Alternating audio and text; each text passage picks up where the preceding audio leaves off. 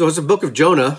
A few things I want to highlight as we read it. It's only 4 chapters, very small book, and it'll be quick to read. Jonah is a book that probably Jonah didn't send to the publisher himself, because it starts out with Jonah disobeying God and ends with Jonah being mad at God. So it's not something that he'd want published for eternity, but it is what it is, and there's a lot of lessons we can learn through this. So let's start out here in chapter 1. It says, "Now the word of the Lord came to Jonah, the son of Amittai, saying, Arise and go to Nineveh, the great city." I find it interesting that God is calling Nineveh a great city. He's sending Jonah there to tell him to repent, but at the same time he's calling him a great city.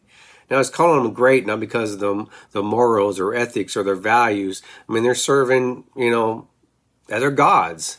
They're breaking all kinds of moral laws. They're breaking all kinds of God's 10 commandments. But God calls them great because they're using their resources well. Even Jesus said, the children of the world use their resources better than the children of God. And so God is calling them great. It means they're using their resources, and they're using the resources well, certainly in vain. Unless the Lord builds the house, it's built in vain, but they're doing it well.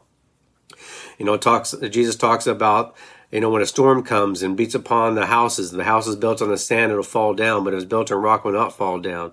Well, it has nothing to do with the structure. It has to do with what it's built on. So you can have a well-built house on sand and it'll fail, but and so we need to move these great nations, this great house, over to the rock. And I think the same thing in the United States of America. We can call this a great nation of the things that we've done, but if we don't return to the Lord, if we don't repent of our sins, then it's not looking good for us.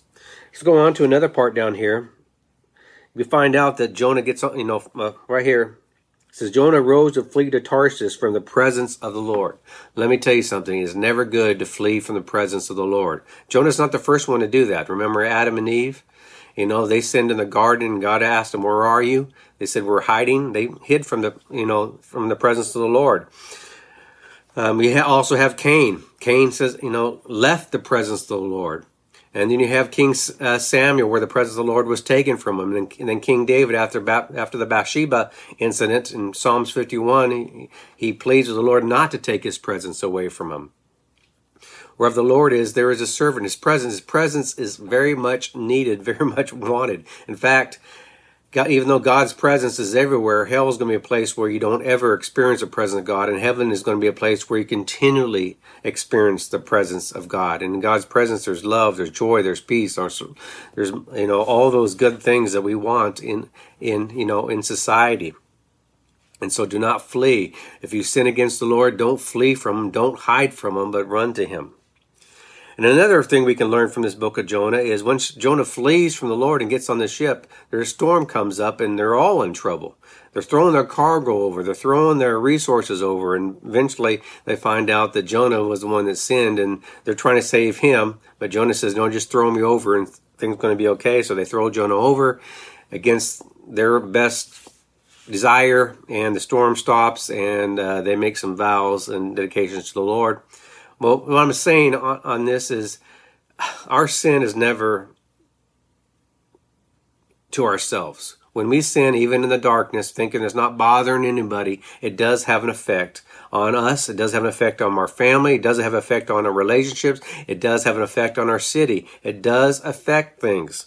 I know we want to kind of label these big sins as why society's fallen down, and these little sins that we're doing are no big thing. But it all goes in the same bucket of sin. It all goes in that bucket where that bucket has to be judged. So whether it be a big sin or a little sin or how you divide and all that kind of stuff, nevertheless, we are affecting other people. Chapter 2 is another lesson here. It goes to chapter 2, verse 4 says, Then I said, I am driven away from your sight, yet I shall look again upon your holy temple. You see, this is a place where Jonah actually does die. He does die and goes to hell. Because the verse goes down to verse 6, says, I went down to the land whose bars closed upon me forever. Yet you brought up my life from the pit, O Lord my God. So here's a promise. It starts out of a promise to Jesus. This book of Jonah was the Old Testament. Jesus is New Testament. And it says, and God writes a promise to him that he once again shall see the holy temple. Because Jesus, just like Jonah was in the belly of the whale, Jesus was in the center of the earth for 3 days and 3 nights. and that God had promised you when you go down there, where I will bring you back up. I will bring you back up so you can see the temple again. Another part in here, it says, verse 10, chapter 2, verse 10, and the Lord spoke to the fish, and it vomited Jonah out upon the dry land.